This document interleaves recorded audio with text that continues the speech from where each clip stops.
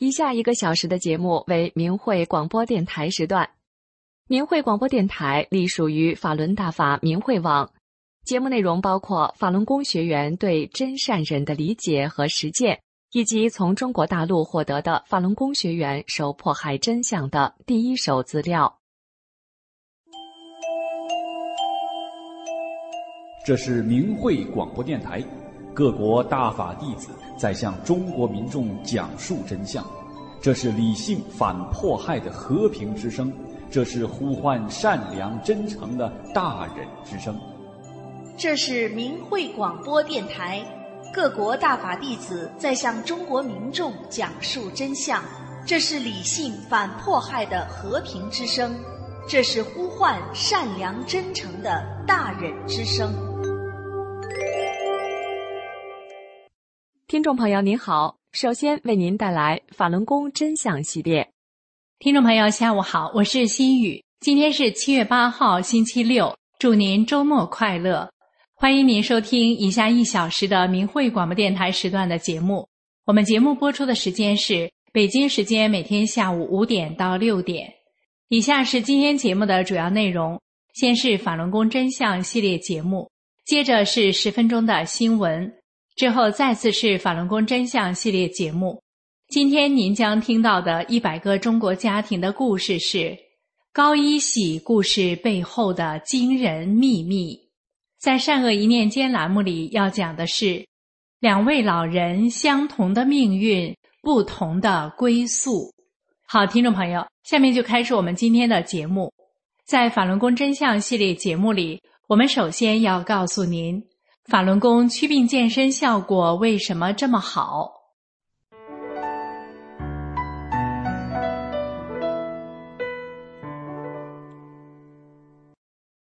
听众朋友您好，这里是明慧广播电台法轮功真相系列。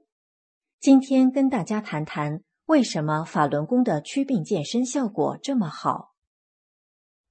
法轮功又称法轮大法，是上乘佛家修炼大法，以气功的形式传出，修炼者学习后祛病健身效果显著，吸引世界各国不同族裔的民众加入，红传世界100多个国家和地区。修炼法轮功的人不约而同地都说，法轮功祛病健身的效果非常好。修炼法轮功后，原来身体5脏6腑的疑难杂症在短时间内一扫而光。比如中国著名的歌唱家关桂敏，1983年正走红时被查出乙型肝炎、肝硬化，医生建议他静养，不要再唱歌了。10多年后，1996年3月，他修炼法轮功后，这些不治之症就好了。关桂敏先生说，练法轮功后变得身体非常健康，我才真正体会到什么是无病一身轻。原黑龙江省京剧演员严复兰，1996年得了脑中风，突然手脚不会动，不会说话，被人送到医院。在打点滴时，他修炼法轮功的妹妹给他带来了一本法轮功修订本。严复兰用半天时间一口气看完，当他在看第2遍书时，身体就开始净化。原来手脚不会动，需要人搀扶的他，马上就可以站起来了。在学功半个月后，严复兰手脚恢复活动，语言功能也恢复了。修炼法轮功后，身体得到迅速净化，原来的多种疾病消失的例子多得数不胜数。那么为什么法轮功祛病健身效果这么好呢？法轮功著作《大圆满法》中写道，法轮佛法是佛家上乘修炼大法，是同化宇宙最高特性真善忍为根本，以宇宙最高特性为指导，按照宇宙演化原理而修炼，所以我们修的是大法大道。书中还写道，这5套功法远远地超出了一般的通脉法或大小周天，它为修炼者提供了最方便、最快、最好的，也是最难得的修炼法门。随着修炼者不断按照法理去实修，提高层次，身体会越来越净化。法轮功的法理博大精深，更多更奥妙的身心升华体验，只有在实修中才会感受到。今天的法轮功真相节目就到这里，以上为您带来的是法轮功祛病健身效果为什么这么好？感谢大家的收听。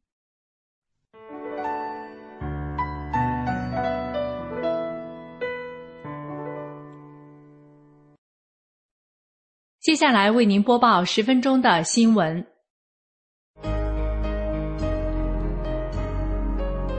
欢迎收听明慧网报道的大陆消息。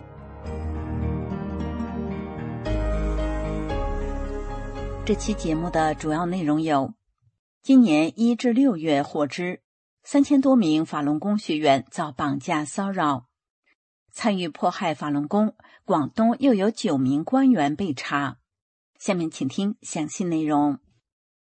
据明慧网报道统计，今年上半年获知3133名法轮功学员被绑架和骚扰，其中1752人被绑架，1381人被骚扰，58人下落不明，35人被强制送洗脑班，1041人被非法抄家、搜身等，28人被迫离家出走，120人被强制抽血，包括录指纹、脚印、录口音、人脸识别、验 DNA、验尿、采集眼角膜等。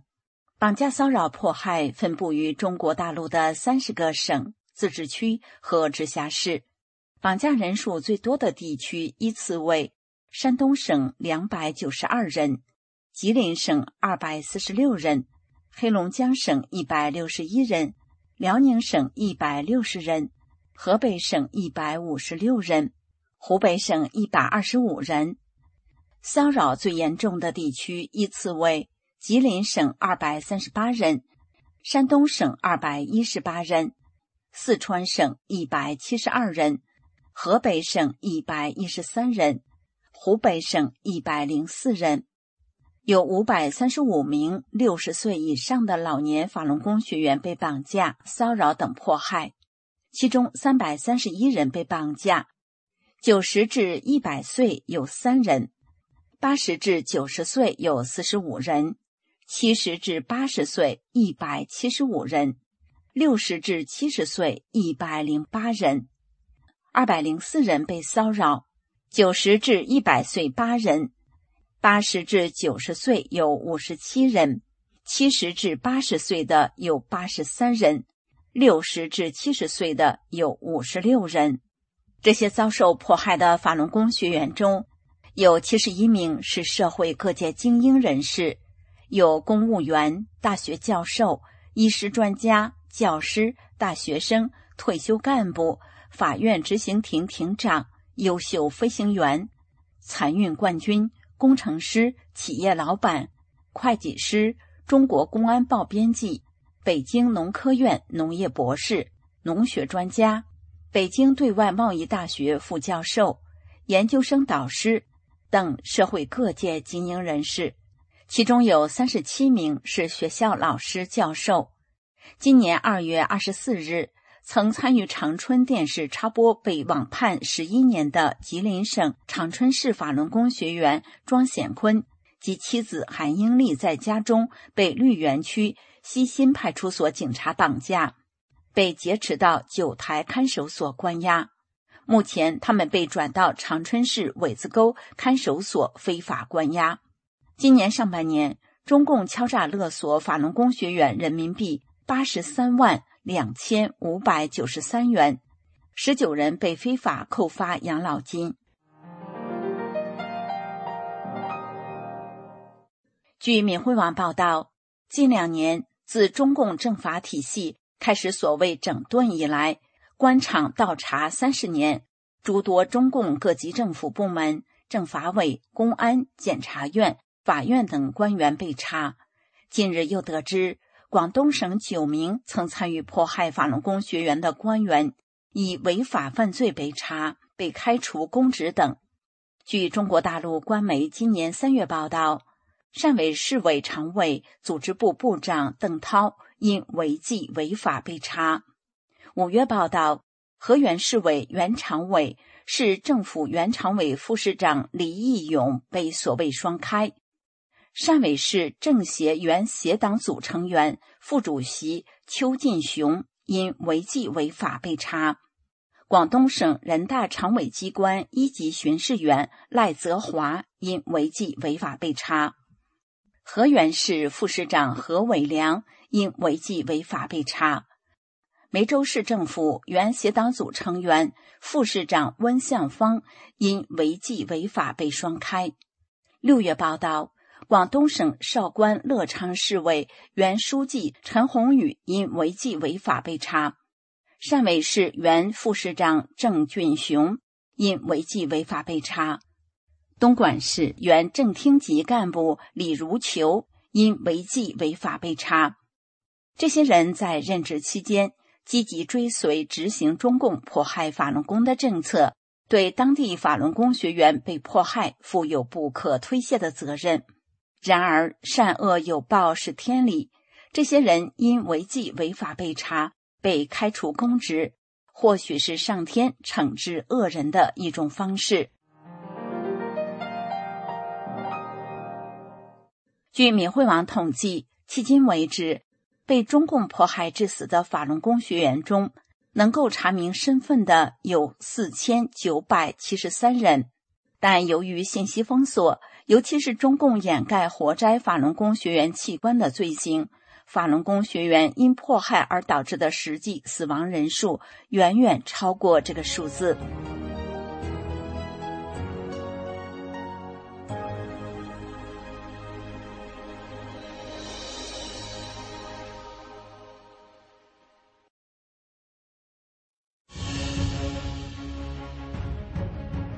以下是明慧网报道的海外消息。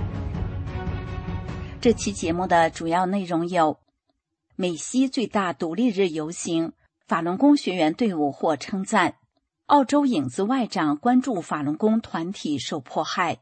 下面请听详细内容。据明慧网报道，今年7月4日上午，美西西部规模最大的独立日游行第119届独立日游行庆典活动在美国加州杭廷顿海滩隆重欢乐的气氛中举行。游行队伍由约200个团体组成。洛杉矶法轮功学员的队伍给观众带来真善忍的美好和希望。法轮功学员的方阵队伍由花车、腰鼓队和彩旗队组成，横幅上法轮大法好，真善忍几个金色大字尤为引人注目。当法轮功学员的队伍走到主席台前时，现场直播主持人介绍，这个团体每年都会到这里，这是他们的传统的一部分。他们是如此的美好，阵容浩大且缤纷亮丽，他们就是法轮大法。由于法轮大法普世的价值观和已被证实的健康益处，这种修炼功法迅速传开，如今已红传全世界100多个国家，有1亿多人修炼。法轮大法的修炼者来自各行各业，因为它超越了文化、社会、经济和国家的界限。主持人还说，观看法轮功学员的游行队伍有助于人们了解法轮功。每当他们游行至此，我们都会认真看，他们是如此平静温和。现场观看游行的科里史密斯说，我每年都能看到他们，非常高兴看到这辆花车，亮眼的黄色、绚丽色彩以及投入其中的人们，为整个游行增添了许多光彩。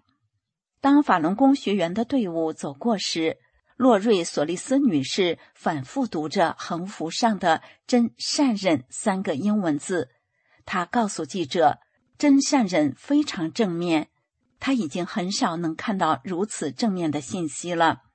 她还说，如果每个人都能做到这3个字，我们生活的世界将会更加美好。据明慧网报道，澳大利亚参议员、影子外交部长西蒙·伯明翰今年6月30日就陕西省西安市法轮功学员刘春霞女士被抓捕事件表示，澳大利亚关注中国法轮功团体所遭受的迫害。他敦促政府继续向中国交涉，以帮助释放中国大陆被关押的法轮功学员。西蒙·伯明翰在信中表示，澳大利亚联盟党仍然深切关注中国的宗教信仰团体以及其他少数民族群体，包括因信仰而成为被攻击对象的法轮功学员。除了就中国法轮功学员面临的人权状况提出交涉外，联盟党执政期间的澳大利亚也代表法轮功学员提出了关注的个案。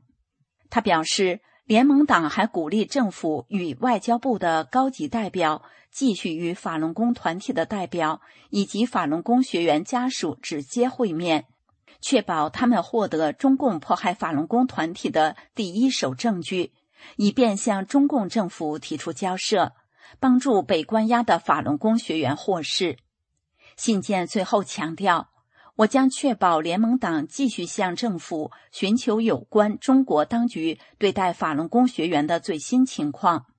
西蒙·伯明翰部长关注的法轮功学员刘春霞女士是陕西省惠安集团惠邦公司的工程师，她曾经被中共当局2次冤判共9年刑期，于2021年3月才结束4年冤狱。他在被非法关押期间造成腿部伤残。今年5月，刘春霞又被当地警察在所谓收网行动中绑架，现被非法关押在安康医院。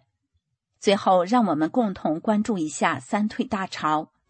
在海外大剧院退打网站上公开声明退出中共党团队的人数已经达到4亿1560万。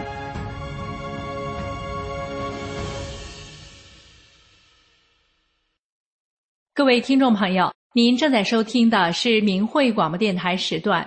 这个节目是通过短波，在每天下午北京时间的5点到6点播出。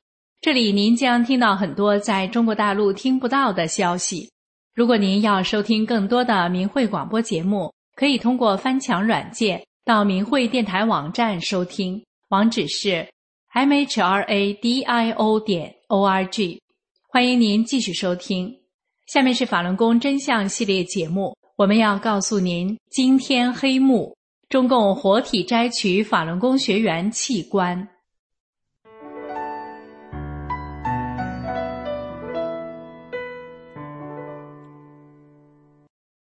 听众朋友您好，这里是明慧电台的法轮功真相系列。中共活体摘取法轮功学员器官的事实真相被披露出来之后，令人感到震惊。善良的人们难以相信，在这个世界上竟然会存在着这么邪恶的事情。然而，根据中国医疗器官移植协会的数据显示，中国在1999年之前的5年时间里，有不到2万例器官移植，5年的时间约有18500个器官移植。而在1999年中共开始迫害法轮功后的5年时间里，却增加到大约6万例器官移植，这迅猛增加的4万多例，也就是超过3倍的器官，究竟是从哪来的呢？是中共所说的来自于死刑犯吗？不是的，因为根据调查显示，在这5年期间，中国大陆平均每年处决的死刑犯只有1616人。何况中国人的传统观念是人死了也要留个全尸，所以愿意捐献器官的人很少。那么这数以万计的器官到底是哪来的？现在居住在美国的法轮功学员韩宇披露，他的父亲韩俊清因为坚持修炼法轮功，2004年在中共的监狱里被迫害致死。那年韩宇19岁，在父亲被火化前，他看到了父亲的遗体，非常瘦弱，全身都是伤痕，在他喉咙处有一个切口，这个切口一直延伸到腹部，并且缝上粗粗的黑色缝线。亲人按压韩宇父亲的腹部，感觉到在他的皮肤下面塞满了硬硬的冰块。那时候韩宇和亲属并不知道，韩宇的父亲就是中共活摘器官的受害者。然而当时在中国境内，器官移植这样血腥的买卖却已经流传到国外。2005年11月，在以色列一间顶级医疗中心舍巴的心脏重症监护室，一位医生在晨间查房时遇到他的一位患有晚期心力衰竭的病人。这位患者说，医生，我已经厌倦了在这里近1年的等待，而你们还在寻找心脏捐赠者。我的保险公司让我飞去中国，他们已经安排了2周后的心脏移植手术。医生听了之后对这位患者说，你知道你在说傻话吗？怎么可能有人能提前向你承诺，在一个特定日期提供一个捐赠的心脏？要知道，必须有人在你接受手术的同一天死去，才可能有这种情况发生，你说呢？但是患者回答医生说，我不知道，这是别人告诉我的。随后这位病人飞去中国，而且他在承诺的日期获得了心脏。这名医生是舍巴医疗中心心脏移植主任拉维，他因为此事开始调查，为什么病人在中国可以在承诺的时间可以得到相应匹配的器官。拉维医师凭他的专业判断，那一定是有很多活着的供体在被选择。他通过关键字筛选12万多份中国外科医生撰写的器官移植临床论文。拉维医师找到了中共活体摘除器官的直接证据，证实了中共国家执法机构一直在与医院合作，系统地实施活体器官摘除。他们表示，在这份研究中，中国外科医生明确表示，他们在插管前打开了胸腔，并观察到了受害者的心脏跳动。换句话说，这位所谓的捐献者在移植时还活着。而在2006年3月初，一名原中共的情报人员指称，在辽宁省血栓中西医结合医院存在秘密活摘法轮功学员器官的事情。这个医院在沈阳市苏家屯区，就是沈阳苏家屯血栓医院。这个医院有地下医疗设施，专门用来活体摘除法轮功学员的器官。随后，这个情报人员所说的事情也被一名叫安妮的女士证实。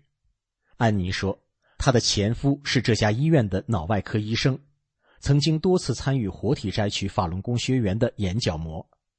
后来她的前夫因为良心上不得安宁，每天晚上做噩梦，最后选择逃离医院。中共活摘法轮功学员器官的邪恶事实自此正式曝光，来自国际社会的调查陆续展开，并且证实此一事实。自中共开始镇压法轮功之后，很多法轮功学员被中共关进监狱后，会遭到酷刑折磨，逼迫他们转化放弃修炼。对于那些不被转化的法轮功学员，监狱会给他们定期做全面的体检，非常的细致，详细记录他们的各项指标，而其他的犯人却没有这样的待遇。身体健康的法轮功学员，有的被抓进监狱不久就离奇死亡，一般的警察不会允许家属靠近遗体观看，就被送去火化。根据调查发现，中共盗取法轮功学员器官从1999年开始的零星个案，发展到2001年底的系统性大规模活摘器官。其中大规模活摘从2003到2006年进入高峰期。中共军队通过独立的后勤系统、武装保卫、交通运输、情报保密、医疗设施，主导活摘法轮功学员器官和移植产业，控制了中国 98% 的器官移植源。而面对移植器官买卖的巨大利润，地方也不甘于被军队垄断，纷纷上马。全国各地的医生和联系人在电话里纷纷承认有来自法轮功学员的器官，这些录音提供了确凿的间接证据。参与活摘法轮功学员器官到目前为止，涉及23个省市自治区，全中国600多家医院以及1700名医生。今天的法轮功真相节目就到这里，以上为您带来的是惊天黑幕，中共活体摘取法轮功学员器官。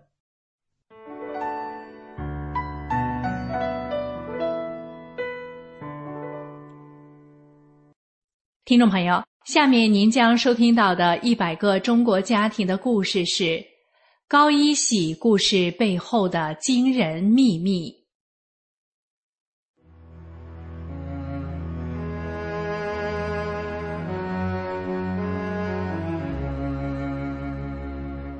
亲爱的听众朋友，您好，欢迎您收听明慧广播电台为您制作的纪实系列节目100个中国家庭的故事。有这样一群平凡的人，他们就生活在你我之中，遍布在社会的各个阶层与行业。面对生活，他们真诚；面对名利，他们淡泊。但是这群人又如此的不平凡，因为他们所经历的曲折和磨难，远远超过一般人的想象。在100个中国家庭的故事系列节目中，我们将为您讲述他们的人生经历，一起从他们的所言、所行和所遭遇的一切中，去体会他们不平凡的人生。今天我们讲述的是牡丹江酒店经理高一喜的故事和背后的惊人秘密。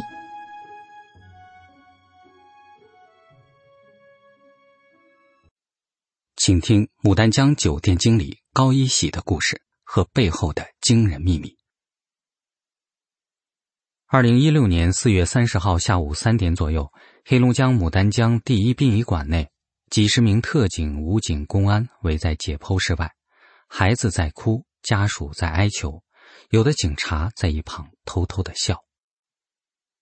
16岁的女孩高美心和她的家人是从家乡木陵坐了2个小时的车来到这里的。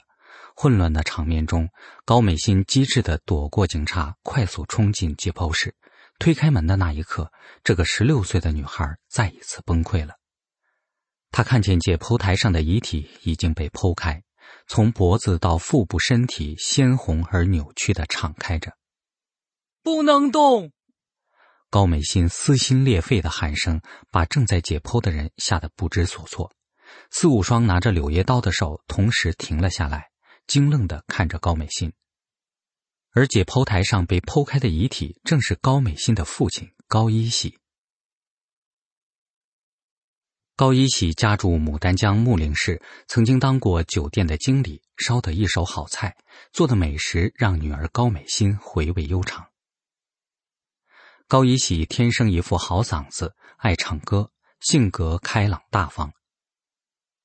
高一喜的好厨艺来自他的父亲，正直善良的性格源自于父母的言传身教。高一喜的父亲曾在木陵林业局汽车食堂当厨师，为人非常仁义厚道，从来不多言不多语，当地谁家结婚都请他去炒菜。他家还种小葱出售，当地一家开饭店的来买小葱，5毛钱一捆的东西，欠了3年，共180元的账。高一喜的父亲也从来不开口要账，饭店的人来了，他还照样给人家拔葱。高一喜的兄弟姐妹们一辈子也没听父亲说过谁不好。高一喜的母亲也很善良，自己非常节俭，但如果来个逃荒要饭的，他却又给吃又给喝的，还给人家缝补衣裳。有一次，他们家攒了1年的布票，给老大做了件新衣服，赶上来了个逃荒的，高一喜的母亲就把衣服给人家穿上了。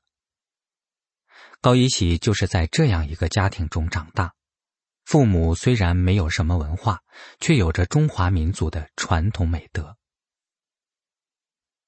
1997年，高一喜的大姐在北京打工，因患肺癌走投无路，后来经人介绍开始修炼法轮大法。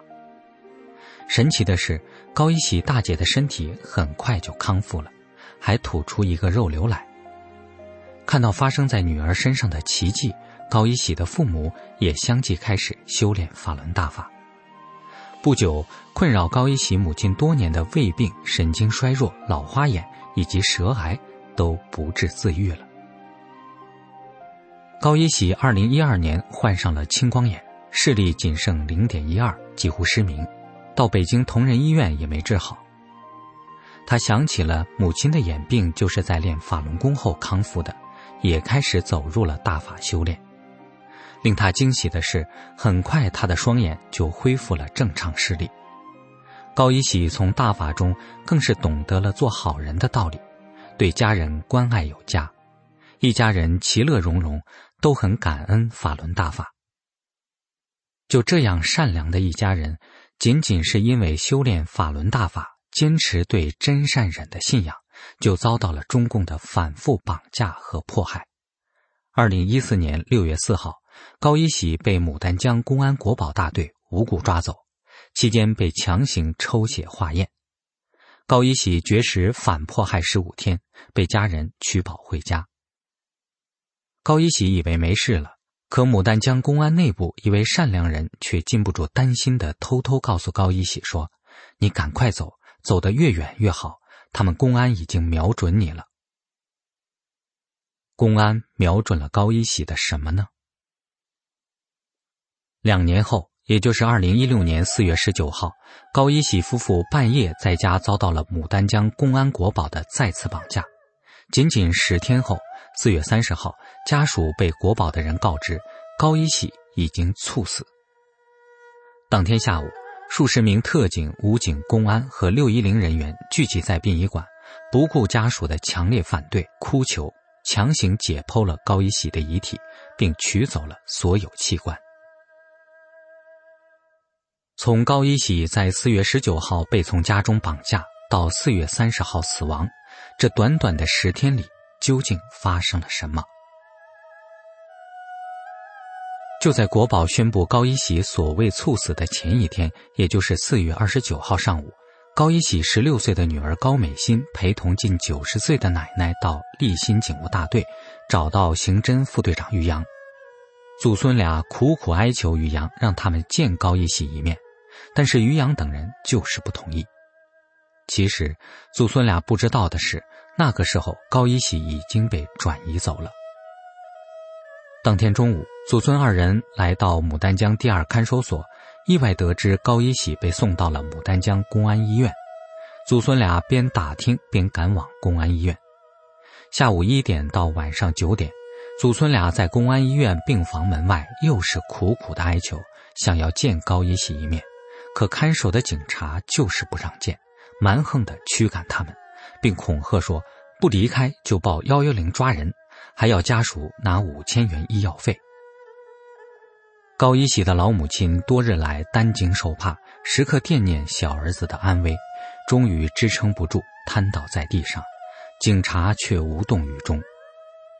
有好心人看着这一老一小可怜，给拿来一些吃的。当天晚上，牡丹江公安医院来了很多人，有高一喜女儿的班主任老师、公安片警、社区人员，高一喜妻子的单位同事，牡丹江市的警察，软硬兼施，将这2人骗回了木林。第2天，也就是4月30号上午，年轻健壮的高一喜被牡丹江公安医院宣布猝死。当时高一喜的妻子因为练法轮功被关押在牡丹江市第2看守所，中午时她被国保警察带到了公安医院。在医院的走廊里，昏暗的灯光下，她见到了别离仅仅10天的丈夫高一喜。高一喜身上盖着一床被子，掀开被子一看，人已经四肢僵硬，但是左眼微睁，右眼半睁着。看到丈夫死不瞑目的情景，高一喜的妻子边哭边用手去合丈夫的双眼，可是合了半天却怎么也合不上。仅被允许看了10多分钟，高一喜的妻子就被隔离到一边，被带往第1殡仪馆。在去的路上，先锋公安分局副局长殷宪峰边开车边对高一喜的妻子说，要好好配合做好这件事。到底是什么事要高一喜的妻子好好配合呢？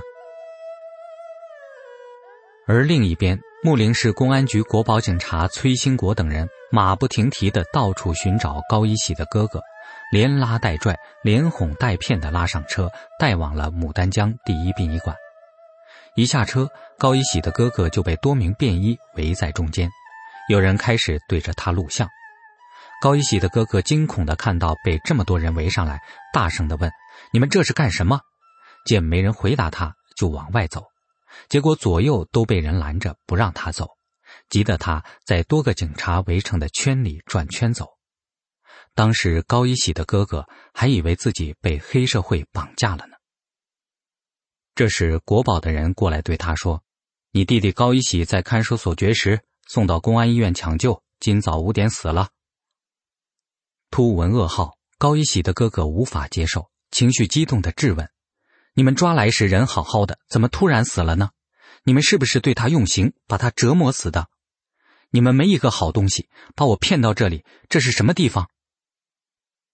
牡丹江公安局先锋分局副局长殷宪峰回答说：“你看一看你弟弟的遗体，看完了就解剖。”高一喜的哥哥坚决不同意解剖弟弟的遗体，拿起手机就给家人打电话。高一喜的女儿高美心接到伯父的电话，得知爸爸的死讯后说：“不可能，肯定没事，我刚从牡丹江回来。”后来在伯父那里确认了噩耗，并听说他们要马上解剖遗体。16岁的女孩急切地告诉伯父：“看住，不能让他们动，不能解剖。”下午3点左右，高一喜的女儿从家乡木陵赶到了牡丹江第一殡仪馆。在殡仪馆，孩子见到了伯父和被关押中的母亲。全家人再次共同表示不同意解剖高一喜的遗体。但是公安警察骗他们说，这是法律规定，你们同不同意没什么用，必须得解剖。当高一喜的女儿到解剖室看到父亲的遗体时，发现高一喜双拳紧握，身体呈现出怪异的姿势，左右小臂都是弯曲着，而且是抬起来离开身体的，后背并没有贴到床板上，是悬空着的，腹部特别的瘪，两腿是绷直的，双眼没有合上。高一喜的女儿撕心裂肺地哭着叫着：“爸爸，你醒一醒，我是你姑娘，爸，你听见了吗？”刚叫了2声，在身旁的警察们就使劲把她拖了出去。无论高一喜的女儿怎么哀求，他们都非要解剖遗体。孩子一急之下，扑通一声跪下，哭着求不要解剖。站在一旁的立新警务室刑侦队副队长于洋和国保警察李学军竟然还在一旁偷偷地笑。而那边解剖刀已经划开了高一喜的遗体，于是就出现了开始的一幕。当孩子闯进解剖室，想要继续商谈不要解剖父亲的遗体时，发现父亲高一喜已经被从脖子往下到肚子都剖开了。为什么这群人那么急着要开膛破肚取走高一喜的器官呢？是什么原因不能延迟解剖呢？延迟了又会怎么样呢？这样处心积虑地摘走器官，到底作何用途？更诡异的是，解剖还没有完，操刀的大夫就中途离开了。而这时有目击者看到，同一时间有4辆警车从殡仪馆疯了似的疾驰着开出去，速度快得吓人。警车的玻璃是黑色的，看不到里面的情况，不由得令人怀疑，是不是他们已经带着高一喜的器官去赶时间了。晚上7点多，高一喜的遗体被解剖完毕，大脑、小脑、心脏、左右肺、肝脏、胆、脾脏和左右肾全部被摘走了，只留下一具空壳。高一喜残留的遗体被缝合后移到殡仪馆的美容室。这时发生了令人奇怪的事，高一喜的遗体在接受化妆时竟然有大量鲜血流了出来，用了2条毛巾，血仍然渗到枕头上，血量之大让家属震惊不已。按照公安的说法，高一喜在凌晨5点死亡，到晚上7点多解剖结束，14个多小时之后，怎么会流出那么多的鲜血呢？高一喜的哥哥又说出了一个让人震惊的情况，他在下午去解剖室看高一喜的遗体时，看到弟弟的眼睛没有合上，就用手慢慢地抚上弟弟的眼睛。这时他惊奇地发现高一喜的眼角处有泪痕，而且是刚刚被人擦过留下的湿乎乎的痕迹。那个时候与公安宣布的死亡时间凌晨5点已经过去将近半天的时间了，令人怀疑死人怎么会流出眼泪。如果是死亡前流的泪，这么长时间泪水也早应该蒸发了。如果是当场流的泪，那是不是说明高一喜在当天下午解剖的时候其实还活着呢？为了找到真相，高一喜的家人找到牡丹江公安医院的主治医师张丹询问情况。张丹却非常紧张地说：“你不要问我，不要问我，我什么都不知道。”有目击者证实，高一喜被送往牡丹江公安医院时是自己走入监区病房的，神志清楚，不是被抢救抬进去的。入院各项医检结果表明高一喜身体健康，为什么不到2天却突然猝死了呢？这不得不令人怀疑，是不是高一喜早在2014年被验血后已经成为待用的器官供体，所以这次是在按序杀人。追查迫害法轮功国际组织在给牡丹江市610科长朱家斌做电话调查时，朱家斌亲口说出是他活摘了高一喜的器官，并称将高一喜的器官给卖了，这样来钱快。追查迫害法轮功国际组织在网上公布了这个电话的录音。朱家斌呐，卖了啊？都卖了，卖了都可以了，你就说的这么轻巧啊？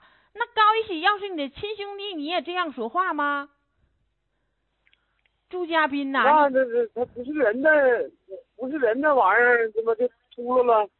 太阳破肚就摘了就卖了呗。我跟你说，朱家斌呐，你呀是610的头目，这国际网站写的很清楚。你知610就是江泽民当初镇压法轮功设立的这一个非法组织，你们是这个部门就是违法的，凌驾于法律之上的，你知道吗？你们参与活摘高一喜器官，你还这样说话，你良心没有啦？你的良心何在呀？有啊！啊，你迫害好人，你把人家器官卖了，你还这样说话，你还是人不是人呐？你看，人还有人性，人应该有人性啊！你们这样没有人性的人，你还这样说话？你们家的亲朋好友这样，你这样想吗？你要出现在我面前，我也把你活摘了。你要知道善恶有报是天理，你知道这个道理不？不知道，我就知道摘完卖钱，这是我的道理。我跟您说，你这样这钱你好花吗？啊，你们家的人这样让人给活摘了卖了，你行吗你啊？不是，我刚才跟你说了，你现在要有胆量啊，站在我面前，我一样把你活摘了。我跟你说啊，老子外号叫屠夫。我跟你说啊，你还有人性吗？你还是人吗？我觉得挺好的，那没事就秃噜，就像宰猪似的，过来先把毛剃了，把那个肚子豁开，完了我需要用啥我就嘎啥，嘎完之后咔就卖，多好，来钱多快呀！从高一喜的遗体被强行解剖过程中的重重疑点，到牡丹江市610头目朱家斌亲口承认活摘了高一喜的器官，可以看出，高一喜被中共活摘杀害的黑幕几乎是昭然若揭了。而高一喜一家的遭遇，还只是中共对法轮功学员迫害案例中的冰山一角。2019年6月17号，独立人民法庭在英国伦敦举行终审判决，判定中共政府对以法轮功学员为主的良心犯进行了大规模的器官摘取，无可置疑地犯有危害人类罪以及酷刑罪。法庭认定，中共治下的政府是一个犯罪政权。这项判决将适用于世界各国和各地区政府在追究大陆参与强摘良心犯器官、使用活体器官库进行器官移植的组织或个人罪行的时候，世界各国和各地区政府和国际法庭都可以直接采纳独立人民法庭的判决，无需再做调查取证。包括路透社、英国《每日邮报》、美国新闻周刊、福布斯等在内的世界20多家大媒体对此进行了报道。当历史翻过这一页的时候，中共必将受到不亚于纳粹大审判那样的国际审判，每一个参与者都将面临人间法律和道德法庭的终极审判。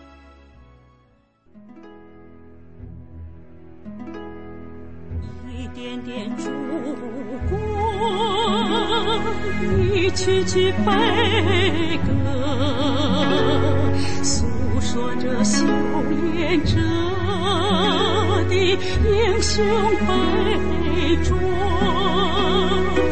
一点点烛光，一首首诗诗，它讲述着修炼者的慈悲坚强。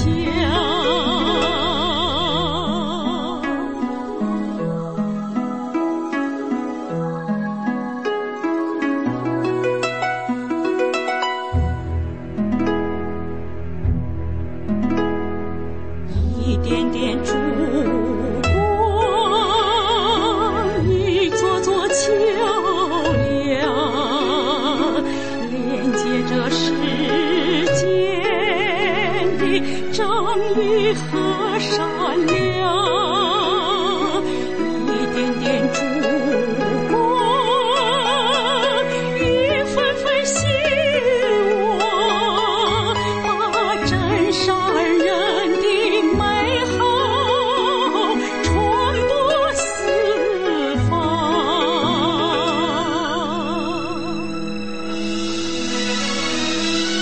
点一支蜡烛，传递真诚和善良。点一支蜡烛，把世界照亮。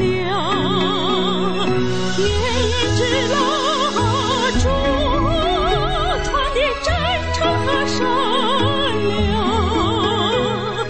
点一支蜡烛，把世界照亮。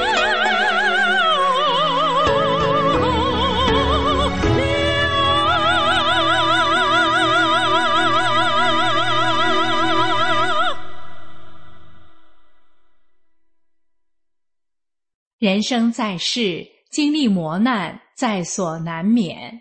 可是不论经历了什么，能够始终保持一颗善良的心，即便是在大环境的压力下，也能够保持善良，终会给自己带来福分，有一个好的归宿。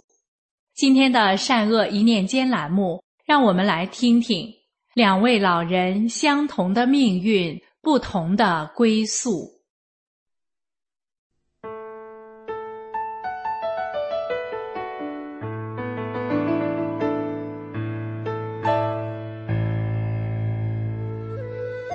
人心生一念，天地尽皆知。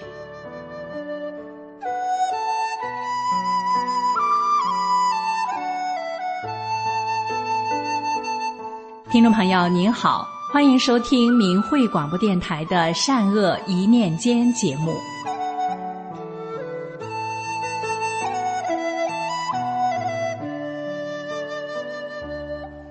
人生在世，经历磨难在所难免。可是不论经历了什么，能够始终保持一颗善良的心，即便是在大环境的压力下，也能够保持善良，终会给自己带来福分，有一个好的归宿。请听故事，两位老人相同的命运，不同的归宿。我要说的两位老人，就是我的姥姥和奶奶。他们去世的时候都都是90岁高龄，他们都经历了抗日、内战、中共的各种运动、文革和江鬼发动的对大法的迫害，他们的经历基本都是相同的。姥姥看上去憨憨的，为人就如同农村人说的是个傻老太太。奶奶看上去就比较精明，爱干净，不喜欢热闹，但邻居们找她帮忙的时候，她从来没有推脱过。我的父母1996年开始修炼大法，奶奶很支持，姥姥家也没说什么。在大法被迫害的这20几年里，姥姥家的人不认同大法，甚至对我爸妈口出恶言，对给他们讲真相的大法弟子也是态度恶劣。虽然这些话不是我姥姥说的，但他们却阻止了我姥姥明真相。我妈给我姥姥的护身符也被他们给摘走了。在姥姥最后的1、2年里，她糊涂了，不认识人了，连自己的子女都不认识了，每天晚上不睡觉，拿着拐棍敲打着衣柜骂人，弄得家里人晚上没法休息，白天还要给她洗沾上屎尿的衣裤。在去世的前几天，姥姥就已经不省人事了，任凭谁怎么叫她，她也再没有睁开过眼。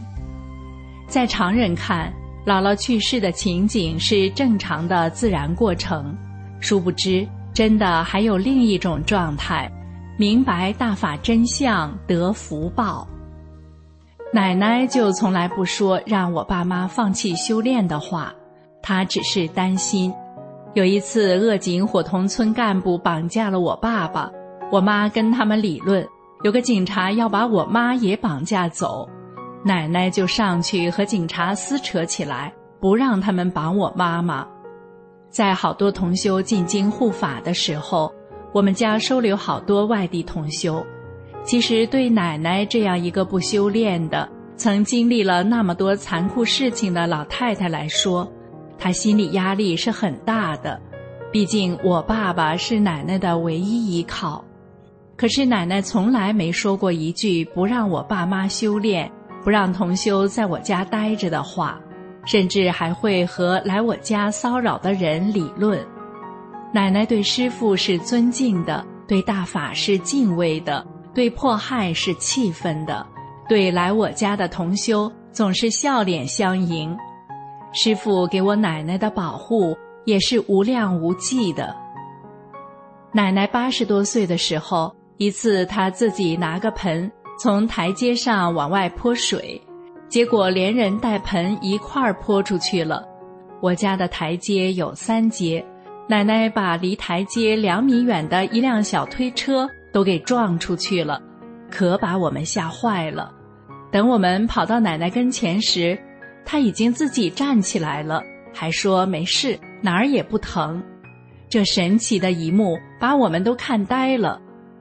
我和奶奶住一个房间，晚上我看她的腿不肿也不疼，可是膝盖那儿好大一片都是紫的。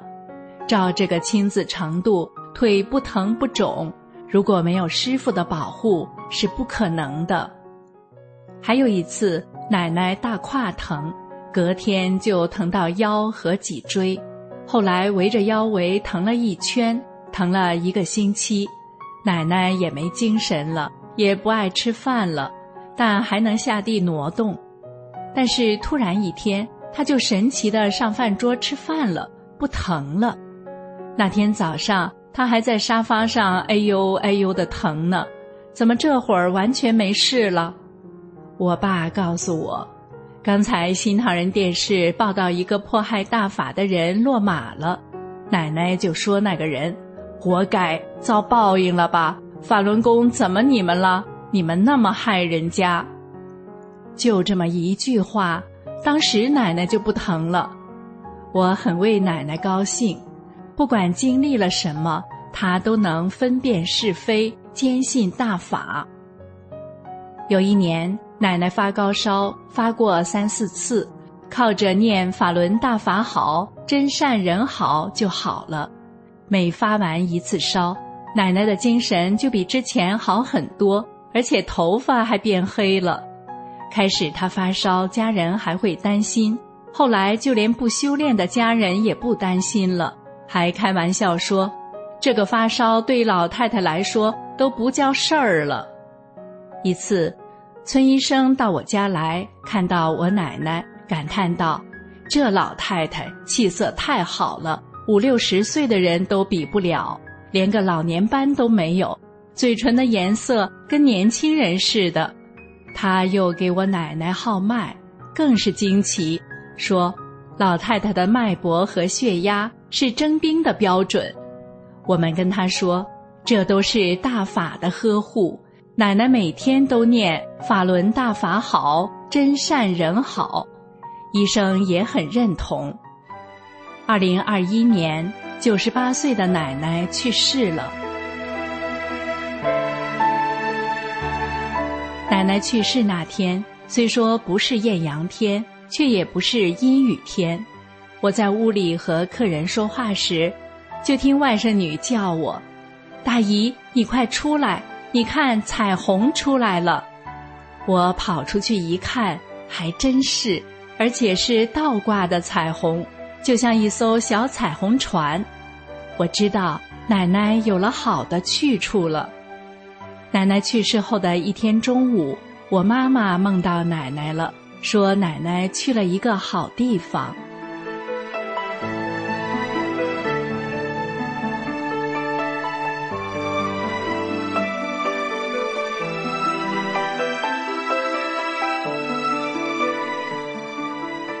听众朋友，今天的善恶一念间就到这里，感谢您的收听。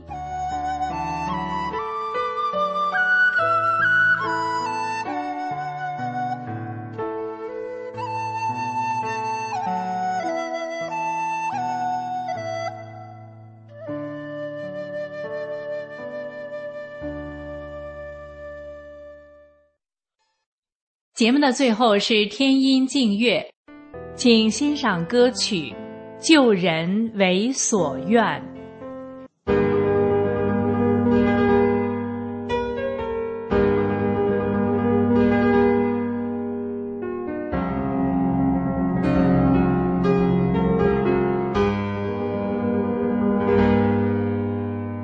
迫害千年历大义，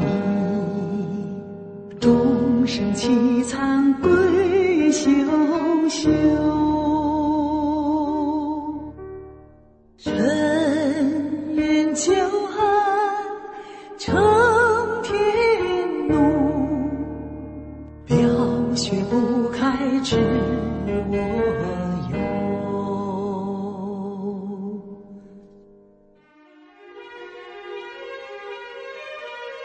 我观苍天，天不语，苍天问我，我无求。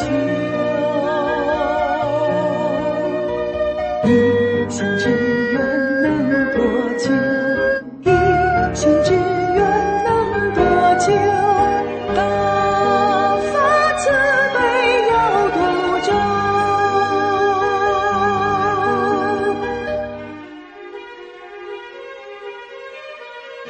我观苍天，天不语，苍天问我，我无求。一心之愿能多久？一心之愿能多久？大法慈悲要度众。